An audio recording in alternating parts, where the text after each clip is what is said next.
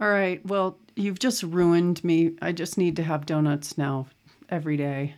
Carolyn, I heard Buttermilk Drop also has some really, really good king cakes. So I'm excited for Mardi Gras because I will be going to Buttermilk Drop for my first king cake of the season.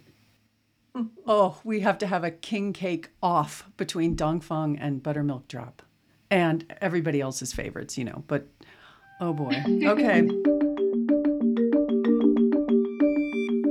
This is Behind the Lens, a podcast from The Lens, New Orleans' first nonprofit, nonpartisan public interest newsroom. I'm Carolyn Heldman. On this week's episode, a unique local charter school would have sailed through its charter renewal process if the newly designed best assessment framework had been in place. But because those new standards don't take effect until next year, the school is now a victim of its latest testing scores and will be closed.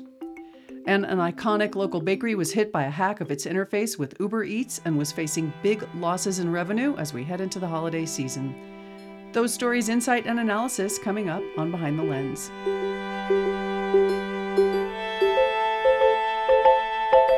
Joining us this week, education reporter Marta Jewson. Hi, Marta. Hey, Carolyn. Photojournalist LaChance Perry. Hi, LaChance. Hi. And managing editor Katie Reckdahl. Hey, Katie. Hey.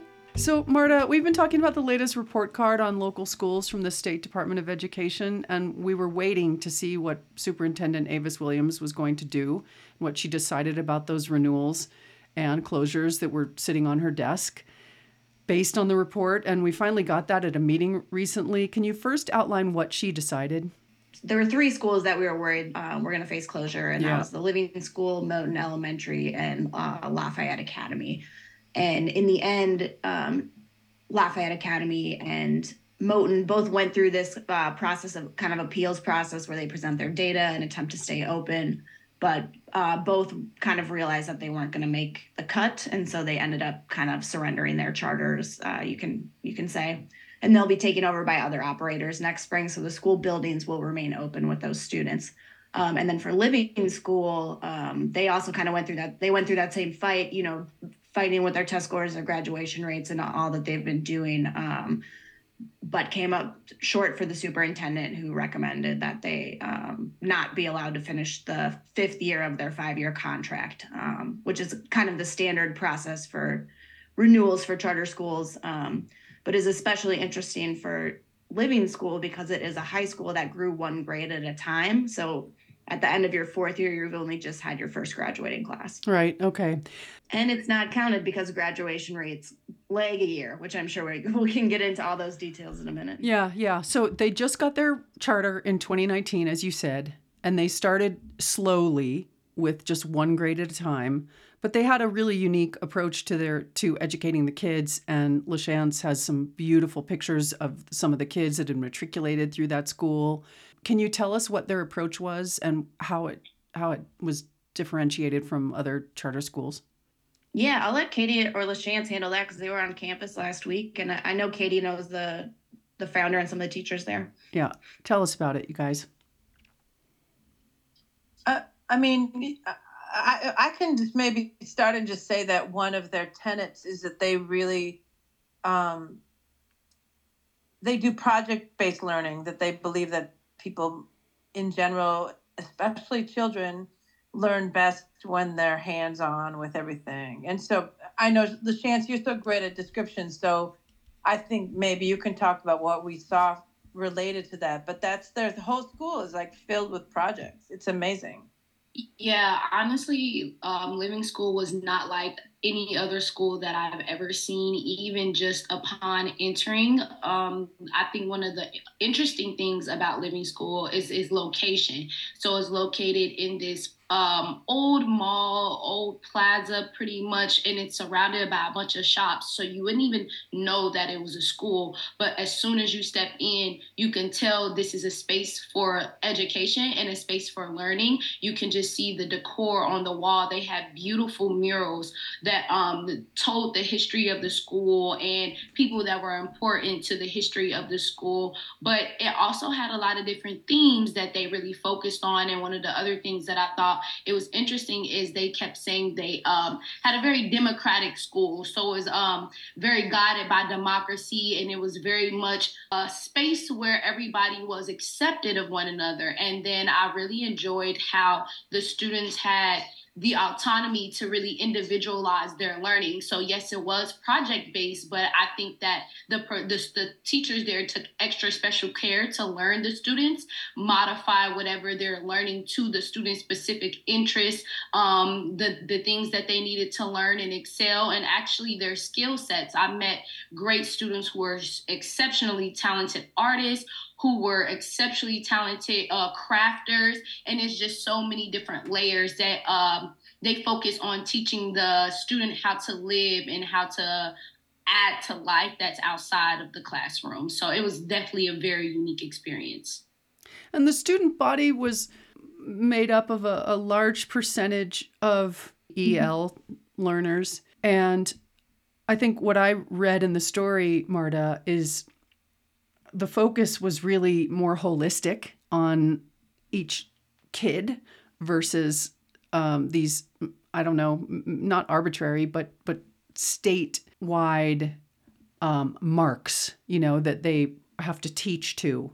It seemed like it was much more tailored. Right. And they're right. And for high school grades, right, the high school state scores that are issued to the school, those are made up of components of your graduation rate, the types of either certifications or this other assessment called WorkKeys that your students take, your students' standardized test scores, and a few other measures. But you're right that project-based learning and doing those kind of assignments in the classroom it allows students to, connect a little more with what they're learning. Less just, paper and pen test, I guess, or they're probably online now. But, and I think you saw that there were such passionate speeches at that board meeting on Monday night, and I'm sure we're getting there. But one person in particular is a professor who has sat on the board, and he said, we had a rough year with test scores, which are really pulling us down because that graduation date is not being counted into that score. But what better metric to measure students by than instead of one test at one point in time in the year, then multiple evaluators through multiple times in the year with multiple exams and grades and assignments. And he's like, that's literally what a high school diploma is. That's literally what it is. That's all those grades over all those years and classes, and they either result in a diploma or not. And you had 100% of special education students get a diploma, and more than 90% of students in the senior class, I think, right, Katie, get a diploma. So he said that's the best measure we could have. Yeah. LaChance, tell me about what your experience of walking in. So one of the things that strikes me is the openness. So typically, when you go into schools, there's not really as many open spaces outside of, when you go into these specific classrooms, but their cafeteria sits in the middle is pretty much one of the first things that you see. And then they have this immediate space of just openness for the kids to pretty much do whatever. They walked freely around. Everything was sort of right there, which I think worked for the closeness of the students to keep them close knit. But every classroom was unique and specifically tailored not only to what the teacher was teaching, but it spoke a lot about who the teacher was as well. And I think that helped the students see that all people are individuals and treat them based off an individual level as well. To me, it fits very much so the culture of that school. So I think the location also definitely fits that. And I really like how the teachers take a lot of strides to connect the students to their community around them. I think one of the interesting things that they also showed us was that the students are working on a museum which will tell the history of bananas and the banana trade here in New Orleans. But not only is it a garden, it's they want it to be a museum. So I think it's very interesting how they're able to turn a garden into a museum. And also they informed us that that was the only museum that's in the East, which is very, very interesting, that, you know, these students can connect to their history, but also provide something that is very needed in their community. So they're definitely getting a holistic teaching approach. And I like how it pushes the teachers to be different and creative with what they're teaching them, instead of a set thing that every student has to learn. They really take control of their learning. And I think that it really gives them autonomy to be the individuals they are. LaChance, did you love when we met some of the students in the classroom, and one of them happened to be an artist who was, I think, sketching on a notebook during science class, and his teacher, we were in the biology classroom, and his teacher said, okay, well, now you're going to be the class artist, right? And he did these beautiful images that then they turned into negative images. So there are these intricate drawings of plants that are black with white pencil markings. I mean, they're so beautiful, don't you think? And they're hanging in the corner of the classroom. And that student was in there, and it was, I think, a way to sort of keep him engaged because he was artistic, but he was in the biology class, right? I don't know. Yeah, I definitely want to give a big shout out to Ron Brody. I think that he definitely took the time to learn his students, and you can just tell the students have a very, very special place in their hearts for him. And just the way that he goes about engaging these students is interesting. And what Katie was just talking about was that the class was working on a botany project, but the student didn't really express any interest in the science side. So, you know, Mr. Brody told him, like, you know, every scientist needs an artist. So while we're focusing on the plants, I really want you to focus on the drawings and to even challenge his artistic abilities instead of, you know, what we typically draw on, which is white paper with black pencil. He gave him the opposite. He gave him black paper with a white pencil and really challenged him to draw out the skeletons and just really sketch these different plants. And it was absolutely amazing. And when I talked to that student, his favorite thing was the fact that Mr. Brody kept them, you know. And when you look around the classroom, there's a lot of artwork from the different students that he likes to showcase. And I think in even keeping that gives the students a sense of pride that, hey, something that I'm doing, something that I created really matters, which is something that, once again, we don't really get to see a lot in these different learning spaces. One of the other cool projects that they were working on as well was a lot of the English learners, or a lot of a big majority of the English learning population in that school is from Honduras. So they were partnered together on a project where they pretty much were looking at how the construction that we see, everyday construction, and harms and impacts the environment. So what they did was they created a house, and the way they explained it is every, you know, creature needs something to live in. So they took the structure of like a house where humans would live, but underneath it, they put a lot of things that were that we miss or that we disturb when we're building these different homes in different spaces. So there was creatures, there was trash. It was these different things that just really show how simple infrastructure definitely impacts the environment. Even though it's necessary, it does impact in ways that we don't think about. And those students also were challenged to present everything that they learned about that project in English. So I think it was a very interesting blend of challenging where students needed to learn, but also challenging them to take a look at how they impact what's happening around them as well. Cool. So Marta, there's a particular set of circumstances that aligned, let's say, in a bad way, to force the closure. The particular irony is that the new set of the framework that is now in place or will be in place would have allowed the school to remain open, but it's not in place yet. So can you describe what that framework is that led to this decision and how they could have stayed open had the new set of guidelines been in place now? Yeah, so there's kind of two things happening there. One is that Superintendent Williams was tasked with reworking this document that's called the Charter School Accountability Framework, or the CSAF. And that's kind of the like guiding, governing document between charter schools and the school district. And so she and her team had been working on revising that along with several school administrators, including Stefan Pasternak, who is the head of Living School.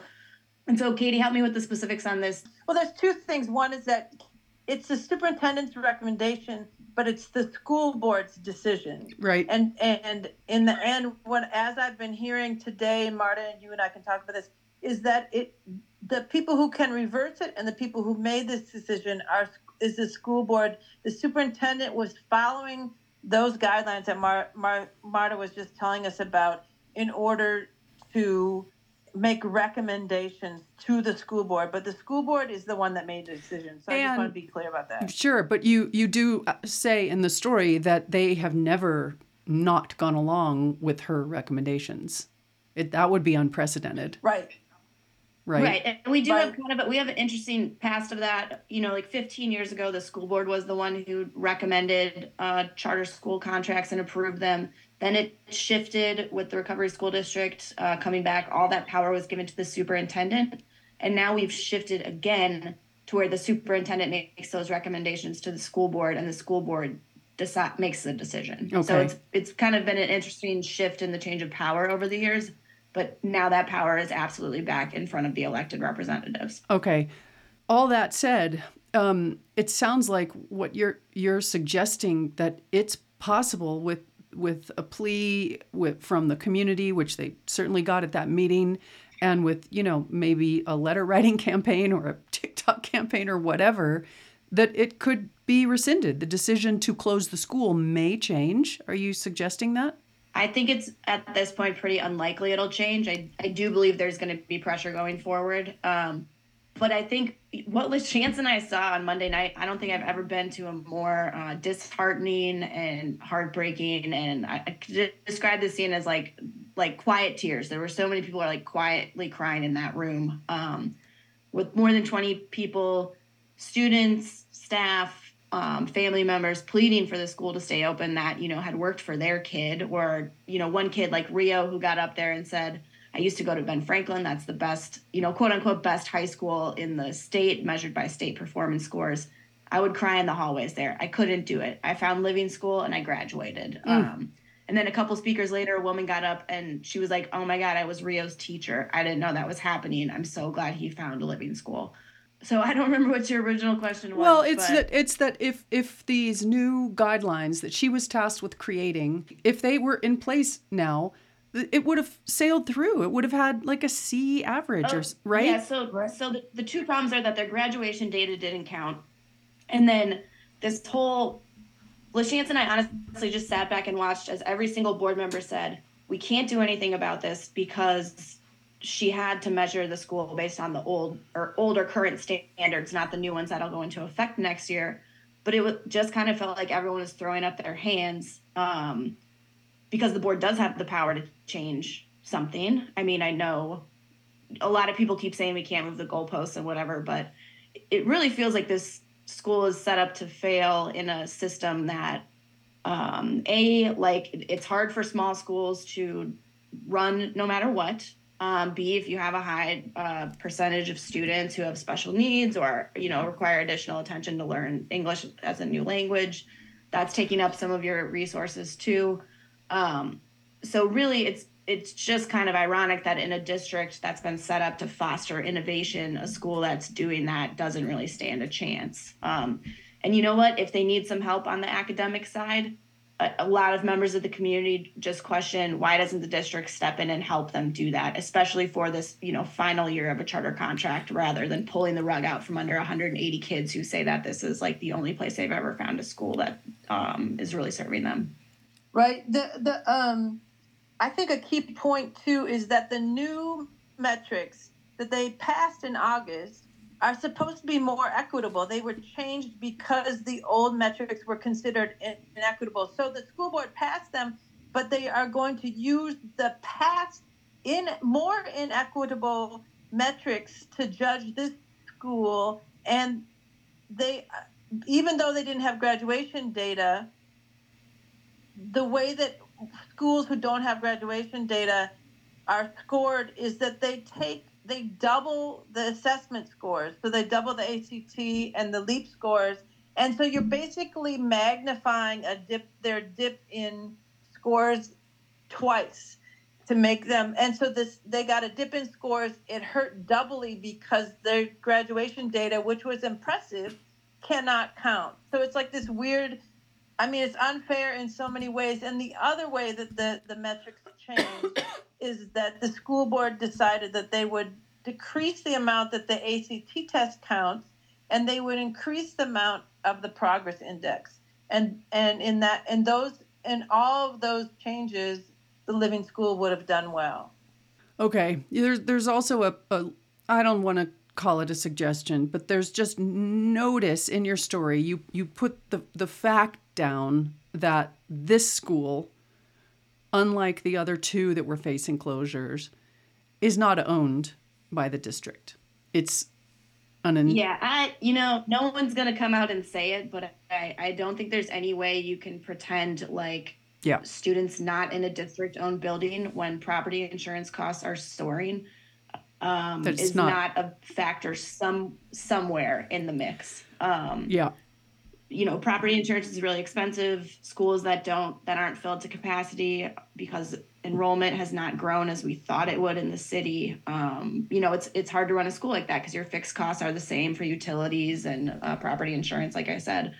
So the district wants to, quote unquote, right size its schools and fill up those school buildings. Right. So, I don't think anyone will say it, but it's right there in the back of my mind. I think it's in the mind of a lot of other people too. Yeah.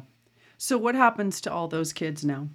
So, again, like board members were like, we can't help. We have to close the school. Our hands are tied. And then they said, but we'll make sure that you get to a school, your students are enrolled in a school that will fulfill their needs. And it was just kind of that's not exactly what happens. You like what you do is you go online and you select a new high school and you go through the lottery process and you hope that you get now, I guess, what is your second choice high school? So there's not a lot of certainty there for students who are making that transition. They won't know until the spring, Mm-hmm.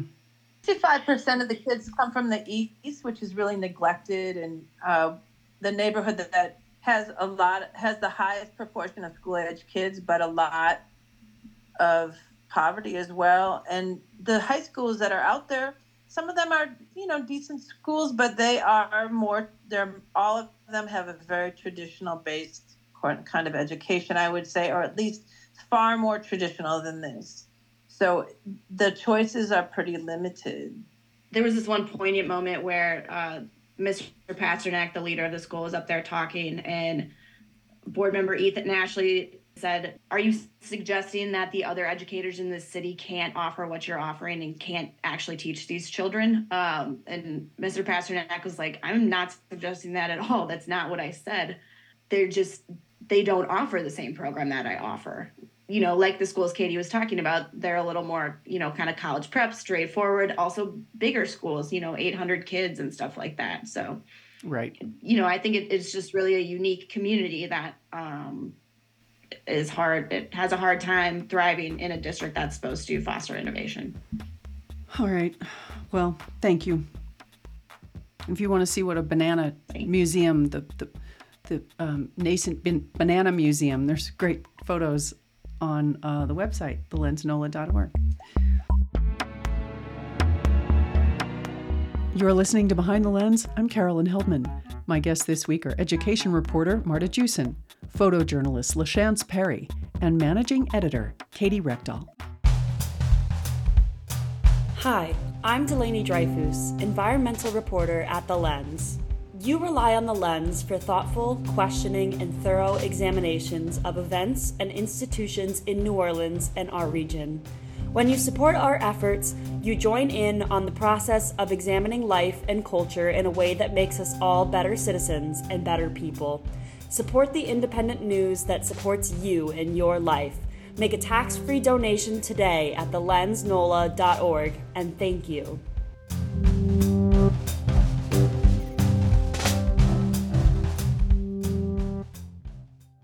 At The Lens, you all write about a lot of fun things, but there is not one story that got me more literally salivating when I was reading it, just dying for donuts from the buttermilk drop.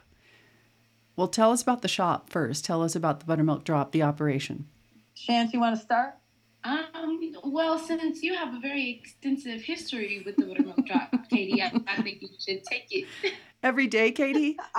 Nick is every day. No, I've just been going there for years. It's a shop that started across from Colton School on St. Claude, and then moved to the 7th Ward on Durgenois, right off this major intersection, Broad and St. Bernard. And so it's been like, if you want to get donuts, that's the place. That's where, if you take donuts to a school and you want to be popular, you go to the buttermilk drop, period. Right. And then, that's like a certain cachet because their stuff is really good, and they have red velvet glazed donuts, and they have these things called the buttermilk drops that are these little, they're like the size of falafel, right? If you like a golf ball. Yeah, a little bit bigger than a golf ball. And they are more like, they're between golf and tennis, I would say. Okay. As far as the size. And they're fried, and they're so delicious. And they have red velvet variety. They have a chocolate one. They have a regular one. And they're glazed, and they're so good. And they have also, in recent years, they've opened up another storefront next door that serves shrimp and grits and egg rice with meat and all these delicious dishes. So their breakfast is just one of the best in town. It's so good. And then Uber Eats came along with this innovation of, hey, you don't have to leave your office or your home or anything. We'll bring you some buttermilk drops from the buttermilk drop, or even, as you suggested, all the other food too. And that was going along well. They were making more money probably because of Uber Eats, allowing them to have this delivery service. And then something went wrong. Right. The manager, Tiffany London Henry, had tried to do some banking, and she realized that the bank account had been switched. The bank account that the proceeds from Uber Eats go to had been switched. And so she called the 1-800 number. She tried to call their local rep. She was getting nowhere all week. She found out on Monday, and it was the entire week. And on Friday, I got a phone call saying, oh my God, we're going to lose another week of proceeds from Uber Eats. And we don't know what, because we've already lost a week in this other bank account. And now this. And so I was able to find an Uber press email, and they called me, and we got them on the phone. It was like an emergency, and we got them on the phone, and they froze the bank account Friday night. So we knew at least that there would be no more money going into that account, but we didn't know what was going to happen next. So how Uber Eats works, let's start back a little ways. When you set up an Uber Eats account, if you're a restaurant, Uber Eats, the revenue that comes from Uber Eats doesn't go directly into your operating account that you have at whatever bank, USA. It goes to a separate bank that Uber Eats sets up for you. What happens is it goes to, I don't know exactly like the sequence of this, but it goes through Uber Eats. Uber Eats takes their cut. Yep. And then sends the rest to your bank account. So it is your bank account. But I think you might have to download it or draft it down or whatever into your bank account. And there was something going on where she couldn't get into their bank account. Okay. So the first week had already been pulled into the foreign bank account. And then they were about ready to have the second one go, and they were trying frantically to stop it. So all the Uber Eats revenue that they should have realized was sliding away from them to a different account. And they kept trying to reach, it sounds like a customer service nightmare where they're trying to call Uber Eats, and there's no person, there's no one to talk to until you stepped in. Because it was crazy, right, Chance? You were there with me on Saturday.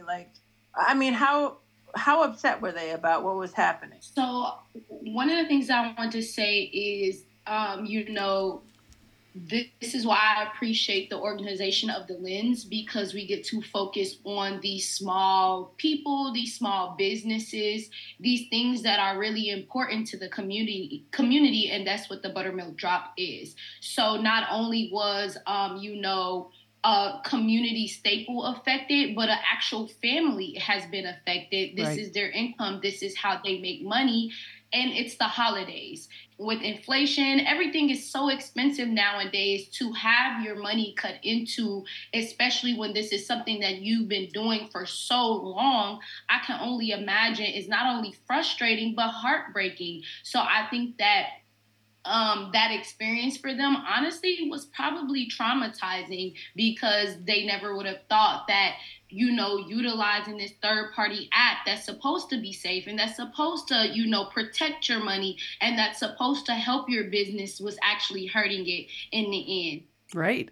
And the only way that this was resolved, because a member of the press, Katie Reckdahl from The Lens, that's who they responded to. Yeah. They were not responding to their own customer in any other way. They reached out so many times. They called, they sent emails, they tried to go, and correct me if I'm wrong, Katie, but I believe that when you set up these Uber Eats accounts through companies, they have like a district representative that you're supposed to go to any issues or any questions that you go to. And from my understanding, they were reaching out to this district representative, not getting any response. And then, correct me if I'm wrong, Katie, they actually said that representative hadn't worked in that area in a long time. And it's like, well, when do you update people so that if they are in need, they can go to the person to get the resources that they need? So I think that this is one of those things where Uber definitely just was trying to save their tail when they got a little bit of heat put on them when somebody starts to, ask what's going on here. So I think that, yeah, we definitely had a hand in putting that fire under Uber to get the issue resolved for them. Uber headquarters doesn't have a phone number for press. You have to email. Like everything is that they do is digital, right? So it's difficult to try to come from out of the blue and try to deal with Uber on something so significant. I mean, they said that they believe that they're like the top breakfast in town as far as on Uber Eats. And so you just think about they had like $10,000 just hanging in the balance with bills coming due in December. Right. It's scary. It's kind of ironic too, because there's like there's an actual Uber building storefront on Bayou Road, like 6 blocks away. But it's got Uber, the brand name, right, the umbrella of Uber Eats, but it's just an empty building now. So like, what a symbol for what was happening. That was the customer service representative who doesn't work there anymore. Katie, do you get the impression, or do you know if the money that was being siphoned off through this hack, or these thieves, however they did it, was it just the money that was due to the business, or was it also Uber Eats revenue, and therefore Uber Eats didn't have as much response because they weren't being stolen from, it was just the business? Yeah, so the Uber Eats had already taken its money from it, and then that money went, instead of going to the Henry family's bank account, the Buttermilk Drops account, it went to this other bank account in Atlanta. And they couldn't get anybody to change the bank account information. They couldn't get in to change that information in the app. They tried the 1-800 number. They couldn't, nothing would change it. Wow. Are they on the hook for refunding all this money? I don't know what happened behind the curtain. The Wizard of Oz doesn't reveal. Uber is a little bit of the Wizard of Oz, right? So pay no attention to what's happening behind the curtain, young children. But somehow the money is going back to the Buttermilk Drop. They just have to sign, an 8-page non-disclosure agreement or something. Have they recouped that missed week too? I think they're going to get all of that money back, is my understanding. It hasn't happened yet, to my understanding. I had talked to them today, and they hadn't quite gotten a rep yet. That's what they were trying to deal with, because their bank account still isn't. They still don't have a bank account attached to Uber Eats yet. So they were trying to get that rep stuff ironed out today, and they had nobody who they could reach on the phone. So I was calling the PR person, and I just said, please, can you get a rep? Because the only person they could reach that has any touch with a human in Uber is me going to you, right? Mm-hmm. So I think maybe by the end of the day, they might have a rep. We'll see. Okay. All right. Thank you, guys. I'll see y'all later. Bye. All right, see ya. Bye. Bye-bye. This is Behind the Lens, a podcast from The Lens, New Orleans' first nonprofit, nonpartisan public interest newsroom. I'm Carolyn Heldman. Thanks to our guest this week, education reporter Marta Jewson, photojournalist LaChance Perry, and managing editor Katie Reckdahl. You can read all the week's other news plus opinions at our website, thelensnola.org. Thanks for listening.